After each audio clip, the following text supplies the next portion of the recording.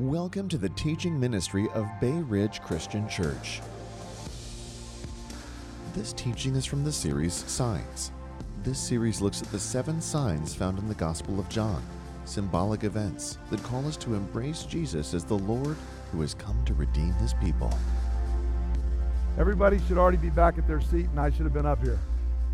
If everybody can come on back, we are going to continue our study going through the signs. We're looking this Lent at the 7 signs that John has in his gospel. And today we're going to be doing the 6th of those signs, which is the Lord of Light. I'm going to just read the first 7 verses in John chapter 9, but by this point in John's narrative, these signs are taking up pretty much an entire chapter, because every time Jesus is having a discussion to explain the sign afterwards. But we'll just read the first 7 verses, and then you can always follow along on the screen, or as always, I encourage you to bring your Bible so you can follow along there, and the actual 7 verses of the text are in your handout. So hear now the word of your Creator, Redeemer, and King. As he went along, he saw a man blind from birth. And his disciples asked him, "Rabbi, who sinned, this man or his parents, that he was born blind?" "Neither this man nor his parents sinned," said Jesus, "but this happened so that the works of God might be displayed in him. As long as it is day, we must do the works of him who sent me. Night is coming when no one can work. While I am in the world, I am the light of the world." After saying this, he spit on the ground, made some mud with the saliva, and put it on the man's eyes. "Go," he told him, "wash in the pool of Siloam." This word means sent. So the man went and washed and came home seeing. Sometimes when you're looking at a particular story, you have to kind of give some background. I remember a few years ago when I went and watched the first of the Lord of the Rings movies, and as you go through that series, they sometimes have to, at the beginning of the movies, they would give a flashback to kind of explain what had gone on, because if you didn't kind of understand the background, the movie wasn't going to make a lot of sense. So what they would begin the movie with wasn't really part of the movie. It was one of those flashback scenes so that you could understand. And we have to do the same thing today as we look at this text. We're looking in John chapter 9, but it is part of an entire structure from chapter 7 through chapter 10. John is telling kind of a running narrative. And in chapter 7 and 8, we learn that Jesus is in Jerusalem for the festival that is known as Tabernacles, or some translations will call it Booths. This was one of the greatest festivals for Israel. It was one of 3 required festivals. And in it, the people were to live in booths, or tabernacles, little huts that they were to make. And it was to remind them that they were pilgrims on the earth. And it was to point back to the wilderness wanderings. And this was originally stipulated even before Israel had gotten into the Promised Land. By the time of Jesus, it was a huge festival in Jerusalem. Many, many people would come. And there were 2 key ceremonies.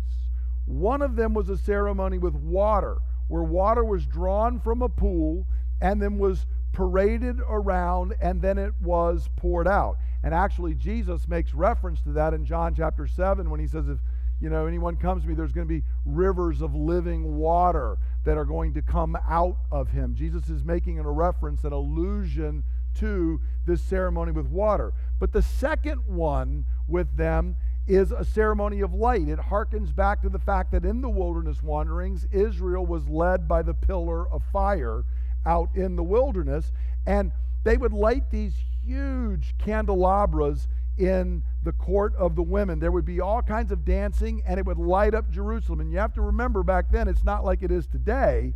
When you were in a city and the sun went down, what did it become? Dark. It was dark everywhere. But on these nights when they would do that, Jerusalem was lit up and could be seen from a long way around. And it's in that context that Jesus stood up in John chapter 8, verse 12, and did one of his I am sayings and said, "I am the light of the world. He was making a reference that this Feast of Tabernacles, which should be reminding you of John's prologue right now, Jesus is saying, I'm the fulfillment of every aspect of that. And all of this is background because in John chapter 9, Jesus is still in Jerusalem. He hasn't left afterwards. We are still in the connection with the Feast of Tabernacles or Booths, and it's going to have relationship to the story that we're looking at today. So what's going on in this healing of the man blind from birth? Why is Jesus healing him? And what does it mean for us? Always the sign points to something else. So the sign is him healing the man, but what does it point to? So let's dive in and take a look. Now the sign itself, Jesus is healing a man blind from birth. In the first few verses we learn that Jesus and the disciples are walking along and they come up and they see a man, we're told, who is blind from birth. Notice there in verse 1. Now, one of the questions might be, well, how do you know he was blind from birth? We're not told Jesus asked him that. Maybe he did. But there's reasons to believe the guy was probably pretty well known. He's probably sat out in this spot for years and years and years. It's not far from the temple. If you were blind in ancient Israel, you pretty much had to live off of alms that other people gave you. And this man has probably been there. And what's critical for us that John wants us to know is just like the man who was lame for 38 years, this is a hopeless situation. This man has spent his entire life in the dark, his entire life at the mercy of others to try and give him money and support him, and there has been no relief or help. And on top of that, it's even worse because the disciples then ask a question. And this question reveals where people were. Rather than looking at the man with pity, rather than looking and saying, Jesus, is there something you can do? What's the disciples' question? Jesus, let's start a philosophy class here. We want to know who sinned, this man or his parents, that he was born blind. Now, first off, notice the assumption. It's the same belief that Job's friends had in the book of Job, which is not just that suffering arises from sin, because it is true if there had never been sin, there would have never been suffering, but that each specific instance of suffering arises out of a specific sin, and it can be traced back. And so therefore, if this man is blind, somebody directly sinned that led to this. It was summarized within Judaism in a saying by Rabbi Ami, who said, there is no death without sin, and there is no suffering without iniquity. When there is suffering, when you see somebody blind, there was iniquity. And so the disciples' question is, well, but this is kind of a problem because he was born blind. So did he sin in the womb? Now, you might sit here and say that's crazy, but actually there were Jewish rabbis that argued exactly that it could happen. They would go back to Jacob and Esau and the tussling in the womb of their mother. They said, well, Esau was trying to kill Jacob, and that's why he got judged, because as an infant in the womb, he was trying to kill Jacob. So some people would have said, yes, this man could have sinned, but the disciples said, well, maybe it's not that. Maybe it was his parents sinned, and that's why he's doing it. He's being punished for the sin of his parents, perhaps. Now, before I get to Jesus' response, let me give you just a freebie here. It's not really part of the teaching, but take it home for what it's worth. Beware of thinking you know the secret counsels of God. God knows why things are happening. Usually you don't, and I don't.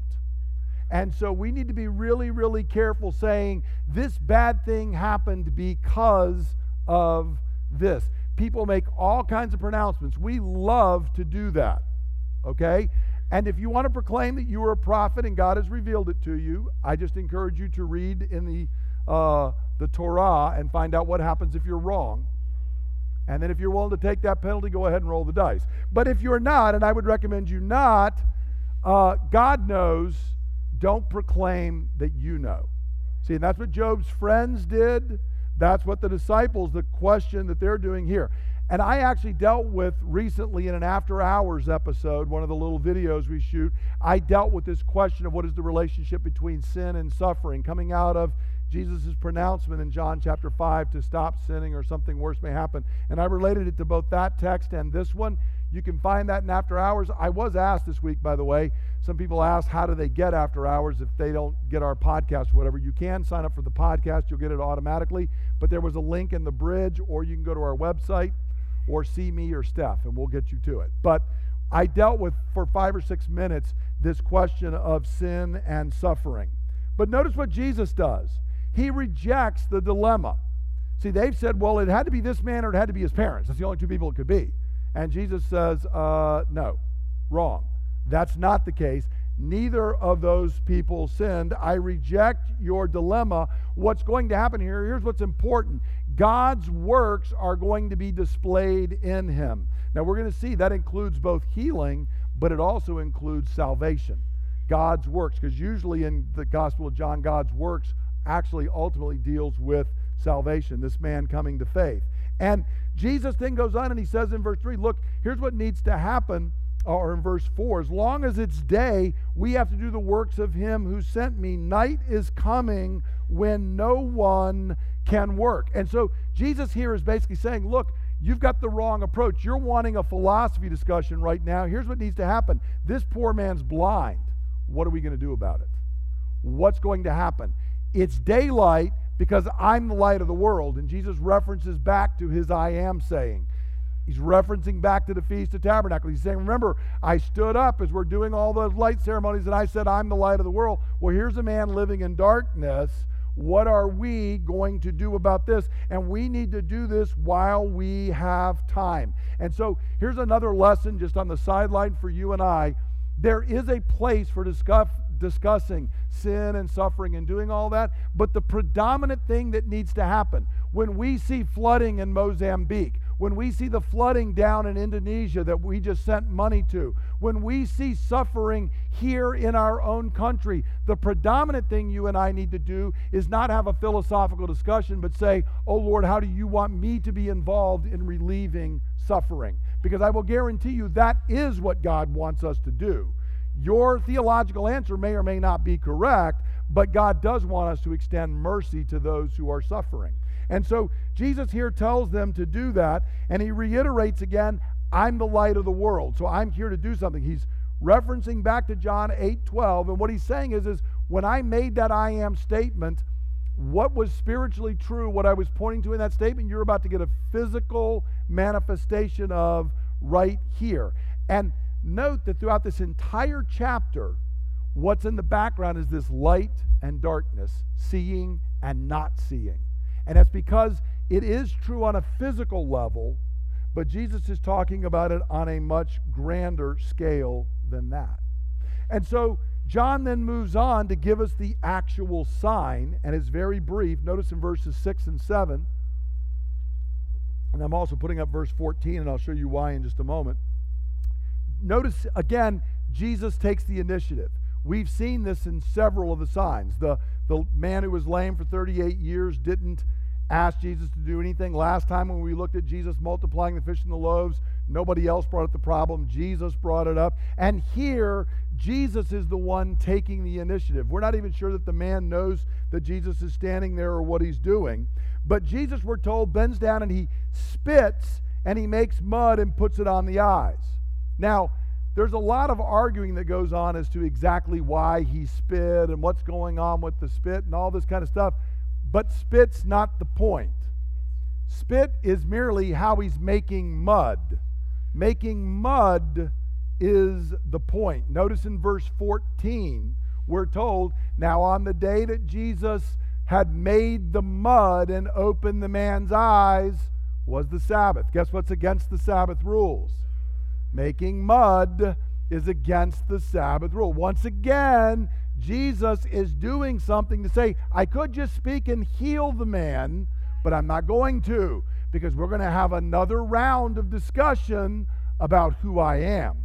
So I'm going to make mud, and I'm going to put it on the guy's eyes. Now, the early church fathers also saw in this an allusion back to Genesis chapter 2, when God scooped up the clay, and he formed a man. That Jesus here is scooping up the dirt making mud and putting it on the guy's eyes, and it's an allusion back to Genesis 2. And that may well be part of it as well. But the number one thing to understand is he's making mud because he's wanting to make sure, yes, it's against your Sabbath rules for me to heal, but maybe that won't put you over the edge. After all, this guy was born blind. But I know what will put you over the edge. If I make mud and heal him on the Sabbath, it's a twofer, and you're not going to let that pass. And he's right, as it turns out. They are not going to let it pass. And so then Jesus sends the man down to the pool named Siloam. Now, this is very much like, if you remember, every one of these signs Jesus has been doing, he's fulfilling messianic roles. And one of the things that the Messiah is doing is he's picking up all of these signs out of the Old Testament, and he's doing them in an even greater fashion. You remember Elisha had sent Naaman down to wash in the Jordan, and when he washed in the Jordan, his leprosy would be cleansed and healed. And so here, Jesus is doing the same kind of a thing. Remember, he had done the same thing. Elisha had multiplied fish and loaves. He's doing another Elisha miracle here, and he's going to send him to the pool of Siloam. But it's important that John tells us it's the pool at Siloam. Siloam is a pool that Hezekiah had built. There's actually a picture here of what they think is the pool of Siloam, another little archaeological thing they've got. Hezekiah had built it as part of an aqueduct system because the Assyrians were going to come. And they were going to come and probably besiege Jerusalem. And the problem in the city is, how do you get sufficient water? So Hezekiah had built a tunnel underground from a spring that would feed these pools. And so the pool was actually named Sent, which is what Siloam means, because the water was sent from the spring into this pool, and then the people of Jerusalem could get the water, and the Assyrians would never know how the water was getting there, because unlike Roman aqueducts, it was not above ground, it was below ground is how it was actually done. And so John tells us here the word Siloam is the Greek word. The Hebrew name of this pool was Shiloah, from which we get Shaliah, or comes from the word Shaliach, which means to send. And so John says this word means sent. And you can actually read about this pool if you want in Isaiah chapter 8, where there's a prophecy regarding Emmanuel coming, and in the midst of it, God says, you're rejecting the waters of Shiloah. You are rejecting Siloam, and you want Assyria. And Jesus here now sends this guy down, but part of why John's telling us is this: who's the sent one in John's gospel?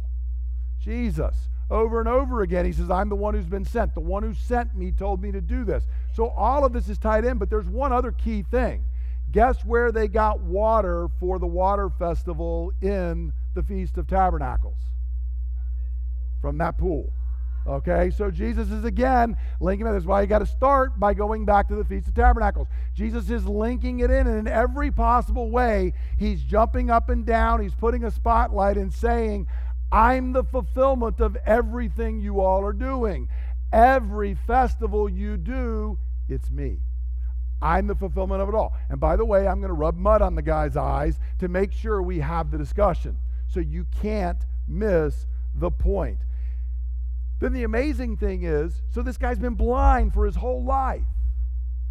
You would think the healing, you would get this like long description, right? I mean, let's be honest. If an American televangelist healed some guy blind from birth, how many episodes of the show do you think we would have talking about that? John gives us what in Greek is just about 4 words or something. Go, wash, and he comes seeing. Very simple. Because John's making a point. It's nothing for Jesus to heal the blind. It's nothing. He's already spoken from a distance and healed. He has multiplied fish. He's healed a man who was lame for 38 years. He can do anything. And so for him to do this is nothing. It's told in the barest of possible terms. Jesus just says, go, as he's been doing throughout these signs. Go. The man goes, he does what he's told, and he comes again seeing. Now that's the sign. The question is, what does the sign point to? We're not supposed to stare at the sign. We're supposed to stare at the reality that it points to. And the reality is, Jesus is the Lord of light. Healing this blind man points to the Messiah as the Lord of light. He's at the Festival of Tabernacles. He's been there at this ceremony with both water and light. He uses these together to say that I am the one we're talking about. And the entire chapter is full of this dichotomy. Now notice also, he's doing this because the Messiah was the one who was going to open blind eyes. If you look in Isaiah chapter 42, for example, verses 6 and 7, Isaiah has a whole section known as servant songs, and this is early in that, and they have a lot of references to the Messiah. And Isaiah 42 is one of them. And in verses 6 and 7 it says, I, the Lord, have called you in righteousness. I will take hold of your hand. I will keep you and make you to be a covenant for the people and a light for the Gentiles, to open eyes that are blind, to free captives from prison, to release from the dungeon those who sit in darkness. Now this is repeated in Isaiah 29:18, Isaiah 35:5, Isaiah 61 verses 1 to 3. All of these places, over and over again, it references that Messiah, one of the things he's going to do is he's going to open the eyes of the blind. So it should not surprise us when we come to the New Testament. One of the miracles that Jesus does that is spoken of most often is healing the blind. I'm going to put up a whole list of them here so you can jot them down while I talk, or you can look out on the website and the notes will be there. But it's Matthew 9:27 to 30, Matthew 12:22, Matthew 15:30 and 31, Matthew 21:14, Mark 8:22 to 26, Mark 10:46 to 52, Luke 7:21, and John 9. And no, none of those are parallels with each other telling the same story. Those are individual records of Jesus healing the blind. And the one in Luke 7 is in the context when John the Baptist has sent the messengers and said, you're not acting the way I thought you were going to act. Are you the one? And Jesus says, go back and tell John, the blind see. I am the one. I'm fulfilling the signs. So Jesus comes and he does this. Now here's something I did not realize until this week, and if somebody can show me an example in Scripture, I will gladly get it, but neither Jared nor I knew this. You aware that nobody else in all the Bible ever heals the blind? Elijah raises the dead. Elisha multiplies fishes and loaves. He makes axe heads float. There is nobody in the entire Old Testament that I'm aware of that heals the blind. And in fact, in the New Testament, the closest we come is when Saul of Tarsus is knocked off and he's got the scales on his eyes and Ananias prays for him, but that seems to be a different thing. Here, Jesus prays for a man who's never seen, and he is healed and does this. Nobody else in the Scripture. And that's because this is a sign Yahweh said, this is what I, Yahweh, do. There are several places he does this. One of them is in Psalm 146, verse 8, where we are told the Lord, that's God's covenant name, Yahweh, the Lord, Yahweh, gives sight to the blind. The Lord lifts up those who are bowed down. The Lord loves the righteous. So John has picked this as a sign. There's all kinds of ones he could have picked, but he's picked this because as we're moving along, he's saying nobody else does what Jesus does. He is Yahweh come to us. You're in the Feast of Tabernacles. Well, God has come and tabernacled among us. You are looking at light coming out of the darkness. Yahweh is the one who makes darkness turn to light. You are looking at those who are blind and dwelling in a land of darkness. The Messiah comes. This is who he is. Powerful sign. Jesus is the Messiah, the Lord of light. Now, wouldn't it be glorious if the story stopped there? Now, you would think if you were there in Jerusalem and day after day you've walked by this guy for decades and he's there and he's been blind from birth, you might think if you met him on the street you would be really excited to find out he was healed, right? And you might think wrong, because that's not where the story goes. Notice I'm going to run through all these fairly quickly, but the neighbors are astounded when you read in the verses from verses 8 to 13 or 14 or so. They're astounded and they're like, what aren't you this guy that we've known all of our lives? And he's like, yes, I am. Well, what they do amazingly enough, is not throw a party. They take him to the Pharisees. And they say, yeah, this guy was healed. And notice, amazingly, the Pharisees get him, and that's when John tells us that little trick in verse 14, just like he had done in the previous story. Now, the day that Jesus did this is the Sabbath. John's held that information from us. And therefore, the Pharisees ask him how he had received his sight. And then the man says, he put mud on my eyes. And what's going off inside the Pharisees right now? Glory be to God, you got healed. We're so grateful mercy was shown to you, right? What? He did what? He made mud?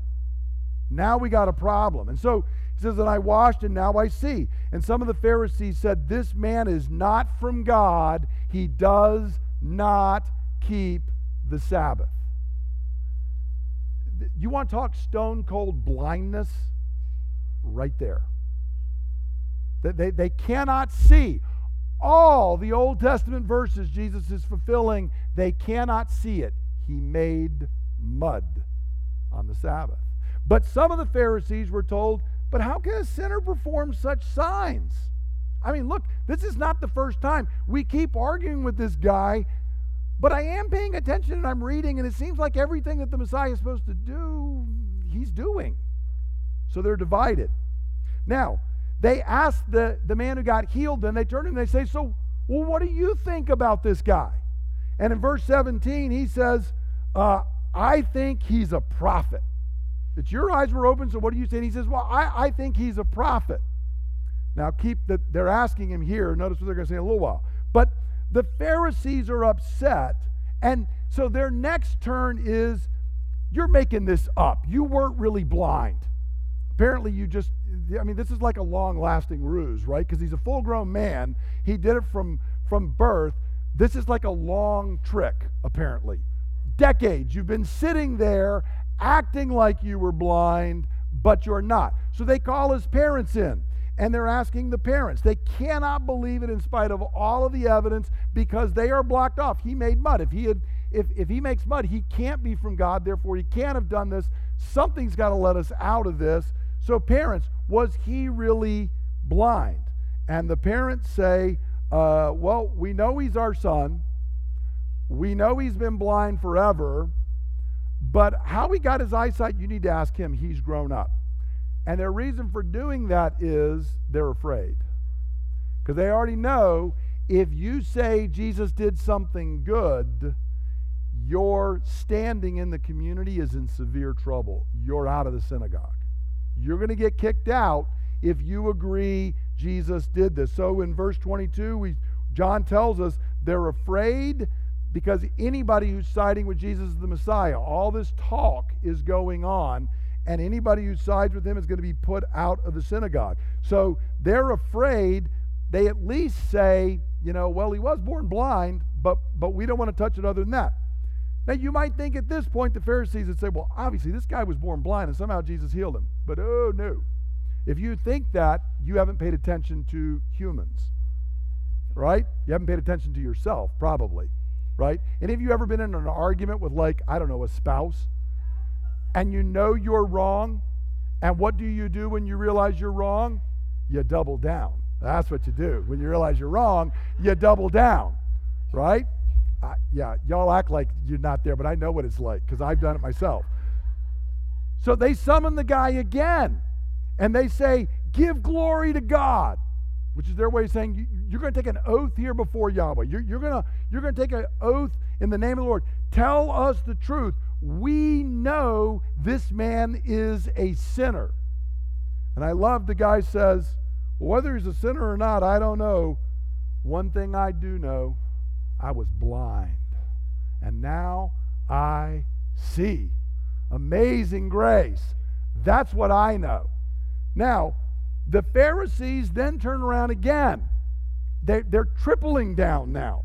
And they say, what did he do? Tell us again what he did. And the guy, I love his response. He says, I've told you already and you didn't listen. Why do you want me to tell this again? Are you wanting to become his disciples too? Which is really going to make him popular with him. So they hurl insults at him and say, you're this fellow's disciples. We're disciples of Moses. We know God spoke to Moses. As for this fellow, we don't even know where he comes from. And so notice there's this back and forth. The Pharisees are frantically searching for a way out. They're trying to get the guy to provide a way out. He's not doing it. They're going back and forth. The technical Greek term for this is an argument. That's what's going on here, right? They're back and forth, and they're upset with this guy. Tempers are flaring, and they end by saying, we don't even know where this guy is from, but we do know he's a sinner. But they've made the wrong statement in saying they don't know where he's from. Because the man jumps up and he says, now, that's remarkable. You don't know where he comes from, yet he opened my eyes. And we know God doesn't listen to sinners. He listens to the godly person who does his will. Nobody's ever heard of opening the eyes of a man born blind. If this man were not from God, he could do nothing. Impeccable logic. Surely the Pharisees are going to say, you got us. Right? Oh, no. They're going to go back and say, hey, you were steeped in sin at birth. How do we know that? You were born blind. It was you or your parents.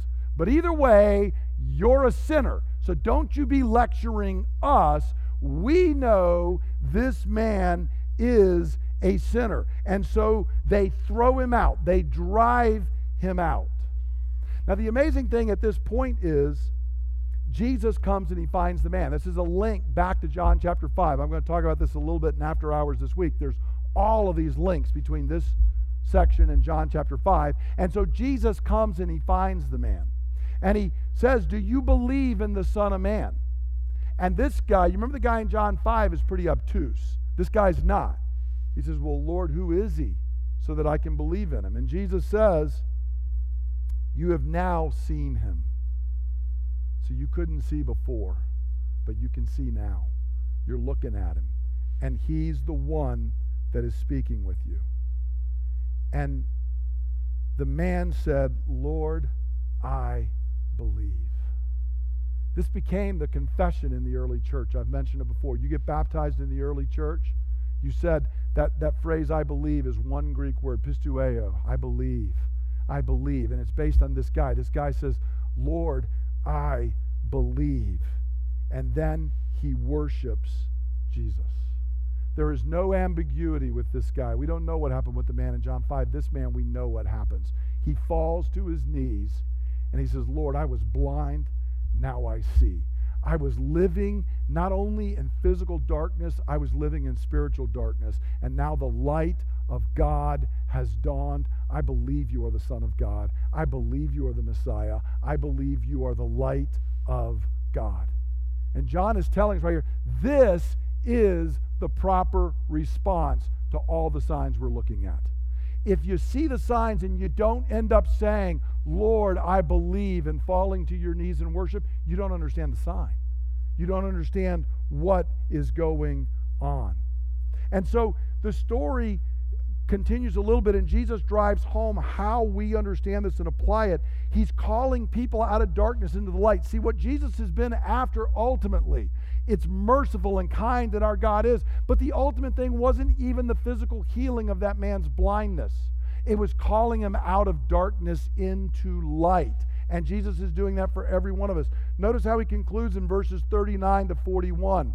Jesus says, for judgment I've come into the world so that the blind will see and those who see will become blind. Now notice, we don't have any record of Jesus striking somebody blind. So he's not talking about literal physical. He's swapping over and saying, this is why I'm here. There are people who think they see, and they're going to become blind. And there are people who are spiritually blind, and they're going to see. And they're going to come into the light. And notice, some of the Pharisees who were with him heard him say this and asked, what, are we blind too? And Jesus said, if you were blind, you wouldn't be guilty of sin. But see, you claim you can see, and so your guilt remains. So that's what Jesus is driving at. What's the key? It is humility. If you will admit and embrace the fact that you were born blind. You were born cut off from God, apart from Him, and your only hope is the mercy of God, then Jesus says, then you'll see. But if you want to say, well, it's not really that bad, God and I are kind of in a bargain. We're working this thing out together, then Jesus says you're blind and you don't understand. The key is the humility to admit our blindness and our need for healing from Jesus. And those who refuse to humbly admit their sin and their utter need of Jesus show they're blind and that they would prefer to live in darkness rather than the light. Now that may sound strong, what I just said, but I'm going to show you Jesus said that. This whole thing is a living out in front of the disciples words that Jesus had spoken earlier after his conversation with Nicodemus. In John 3:19, Jesus says this, "This is the verdict. Light has come into the world, but people love darkness instead of light because their deeds were evil. Everyone who does evil hates the light and will not come into the light for fear that his deeds will be exposed. But whoever lives by the truth comes into the light so that it may be seen plainly that what they have done has been done by God." It's been done in the sight of God. Notice how similar these two passages are. They're both judicial languages. Jesus says, "For judgment I came." In verse 19, this is the verdict. Both of them deal with light and darkness. Both of them deal with people who admit they were blind and now see, people who come out of the darkness into the light, and then people who choose to stay in the light. And Jesus' point is very, very clear. If you are in the dark, you are in the dark for one reason. You like it in the dark. You would rather be in the dark and hold on to my sin. I like my sin better than I like Jesus. If you want to see that writ large, look at our culture right now.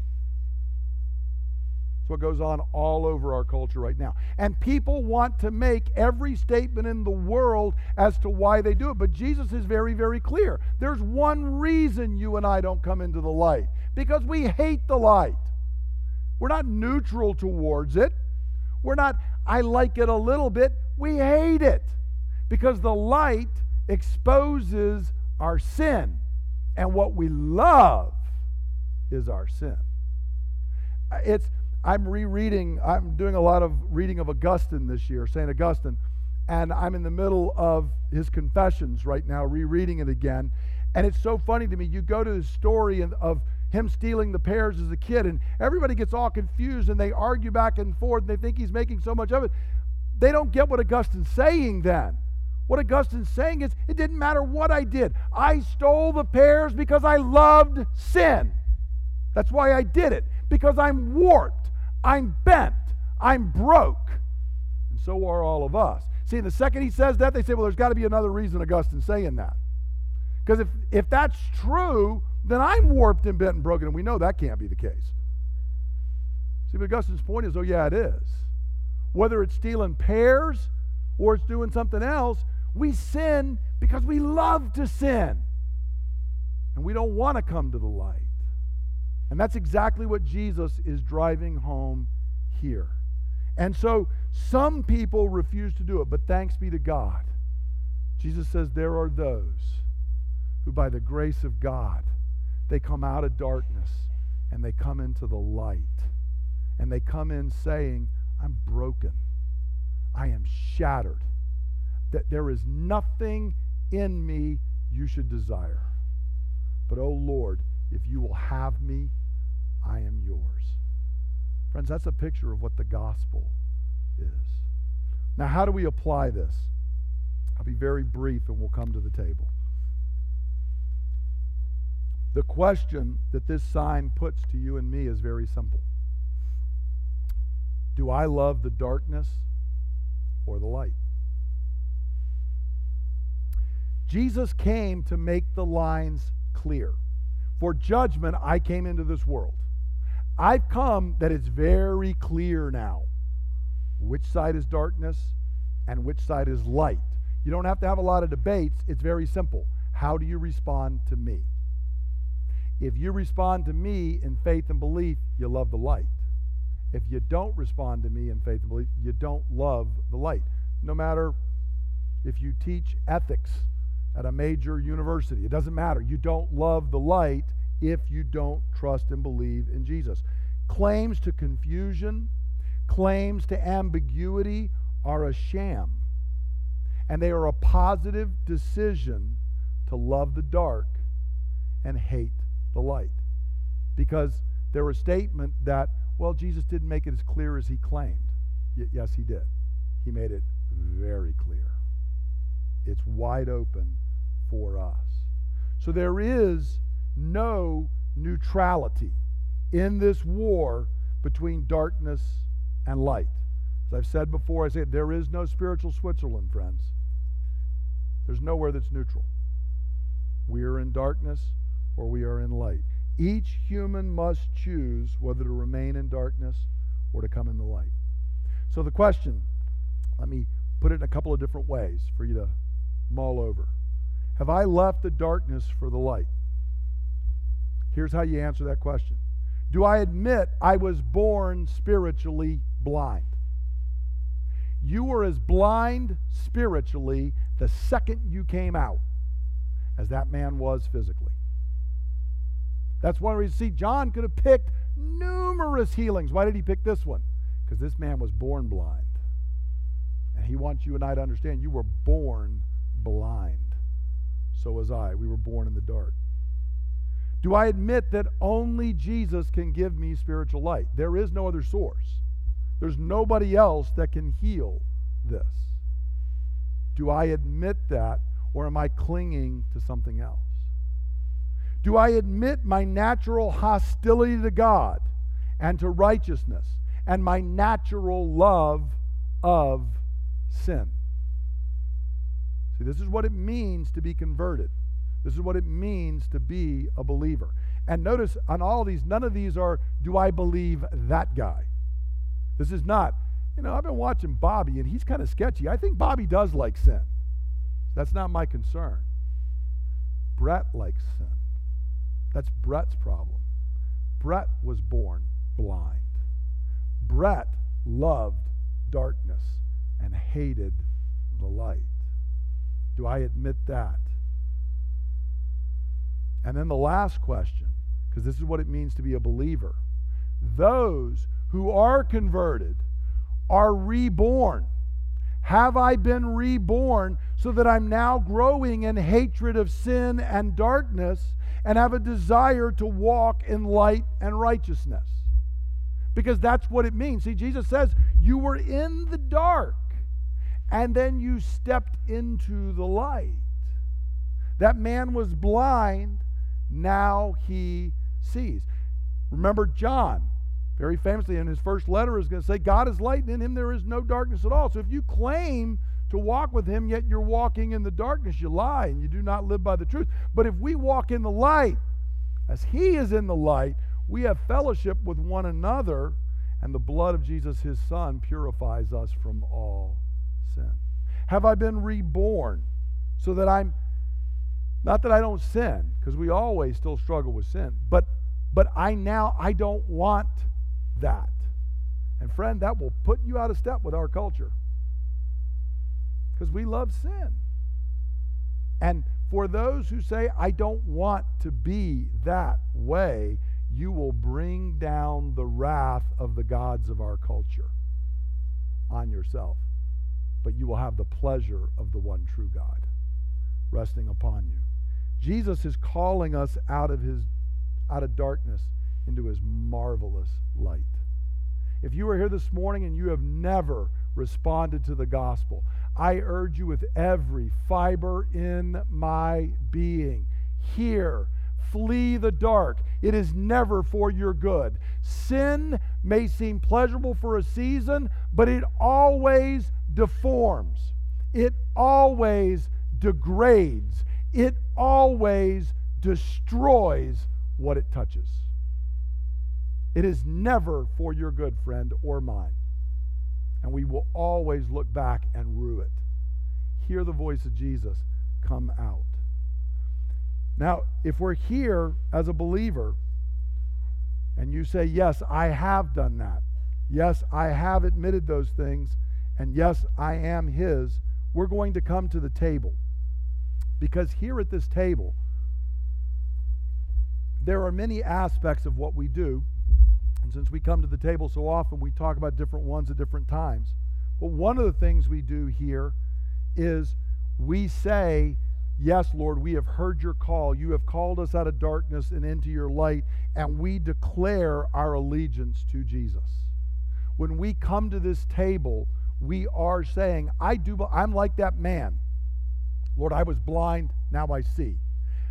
I believe you are the Messiah. I believe you are the Son of God. I stand and I take my place with you. Here, we openly confess our own love of the darkness, our own places we've struggled. We openly confess we have no right to this table. But by grace, we are brought here. Friends, if you believe that, you are welcome to come and to feast in the face of your enemies, the spiritual forces of darkness. You are welcome to come and feast at the table of the Lord. You do not have to be a member of our congregation to partake in this meal. You do need to be a Christian. When I lead us in prayer in a couple of minutes, we're going to be saying and praying that when I take this bread and I take this cup, I am making a proclamation about myself and my sin, and about Jesus and his righteousness, about darkness and about light. And I am agreeing that I believe these things. If you believe them, please join with us. If you do not believe them, you shouldn't participate, because you would be making a statement that you do not believe. And then please see me right afterwards and we'll talk. We'll go out and get a cup of coffee and sit down and chat about what this means. As always as well, if you are here and you have an allergy to gluten and you need gluten-free, if you just raise your hand, we will get that to you. Friends, let us come to the table. For what I received from the Lord Jesus on the night he was betrayed, I pass on to you. But the Lord Jesus, the night he was betrayed, he took bread, and when he'd given thanks, he broke it. And he said, "This is my body, which is broken for you. Do this in remembrance of me." And in the same way, after supper, he took the cup. And he said, "This cup is the new covenant in my blood, which is poured out so that your sins may be forgiven. Drink from this, all of you, in remembrance of me. For as often as you eat this bread and you drink this cup, you proclaim the Lord's death until he comes." Holy Spirit of the living God, we pray that you would come, that you would fall upon us now, that, Lord, you would take these simple elements and you would meet us in them, that we might feast upon the very grace of God. We ask this in the name of Jesus, our Lord. Amen. As you get the elements, please hold on to them. We will take them together in just 3 or 4 minutes, and I encourage you to consider those questions regarding our own sin, and if the Holy Spirit should bring to your mind any darkness, I encourage you, confess that and let the Lord of light cleanse you.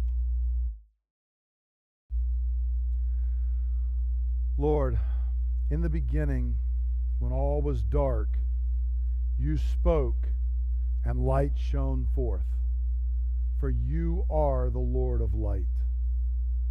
And when your people wandered in the desert waste, you led them by a pillar of fire, for you are the Lord of light. And when Israel languished in dark exile in Babylon for her sin, you kept them with the promise that those walking in the darkness would see a great light, and on those living in the land of the shadow of death, a light would dawn. For you are the Lord of light. And so in the fullness of time, Jesus came, and in him was life, and that life was the light of men. And though we tried to extinguish that light, it shines on to this very day, offering the light of salvation to all who believe. Today, we take this bread as those who believe that Jesus is the Son of God, the Messiah, the Lord of light, broken that we might be saved. Take and eat, my friends.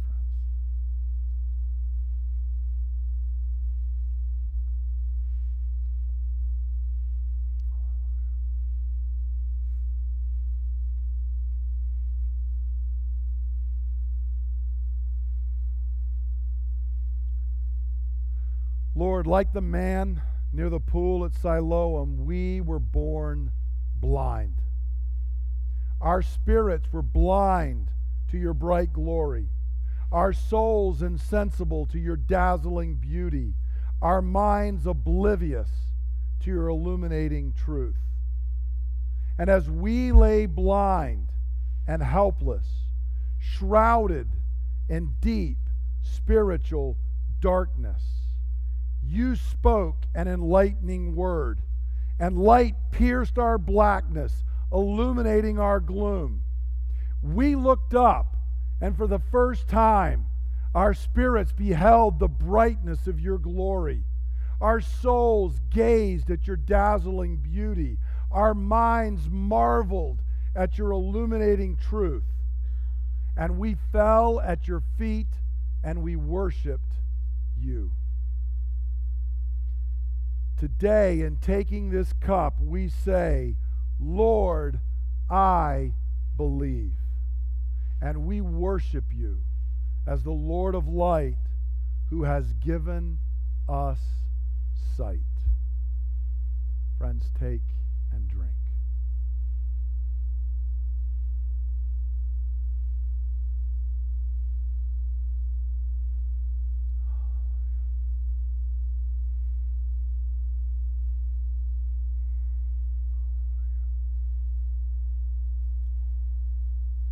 Holy Spirit, as you hovered over the dark waters of the primal creation before the word was spoken and there was light, so you brooded over us when we were shrouded in darkness until the word of truth shattered our gloom, and we who were children of darkness became sons and daughters of the light.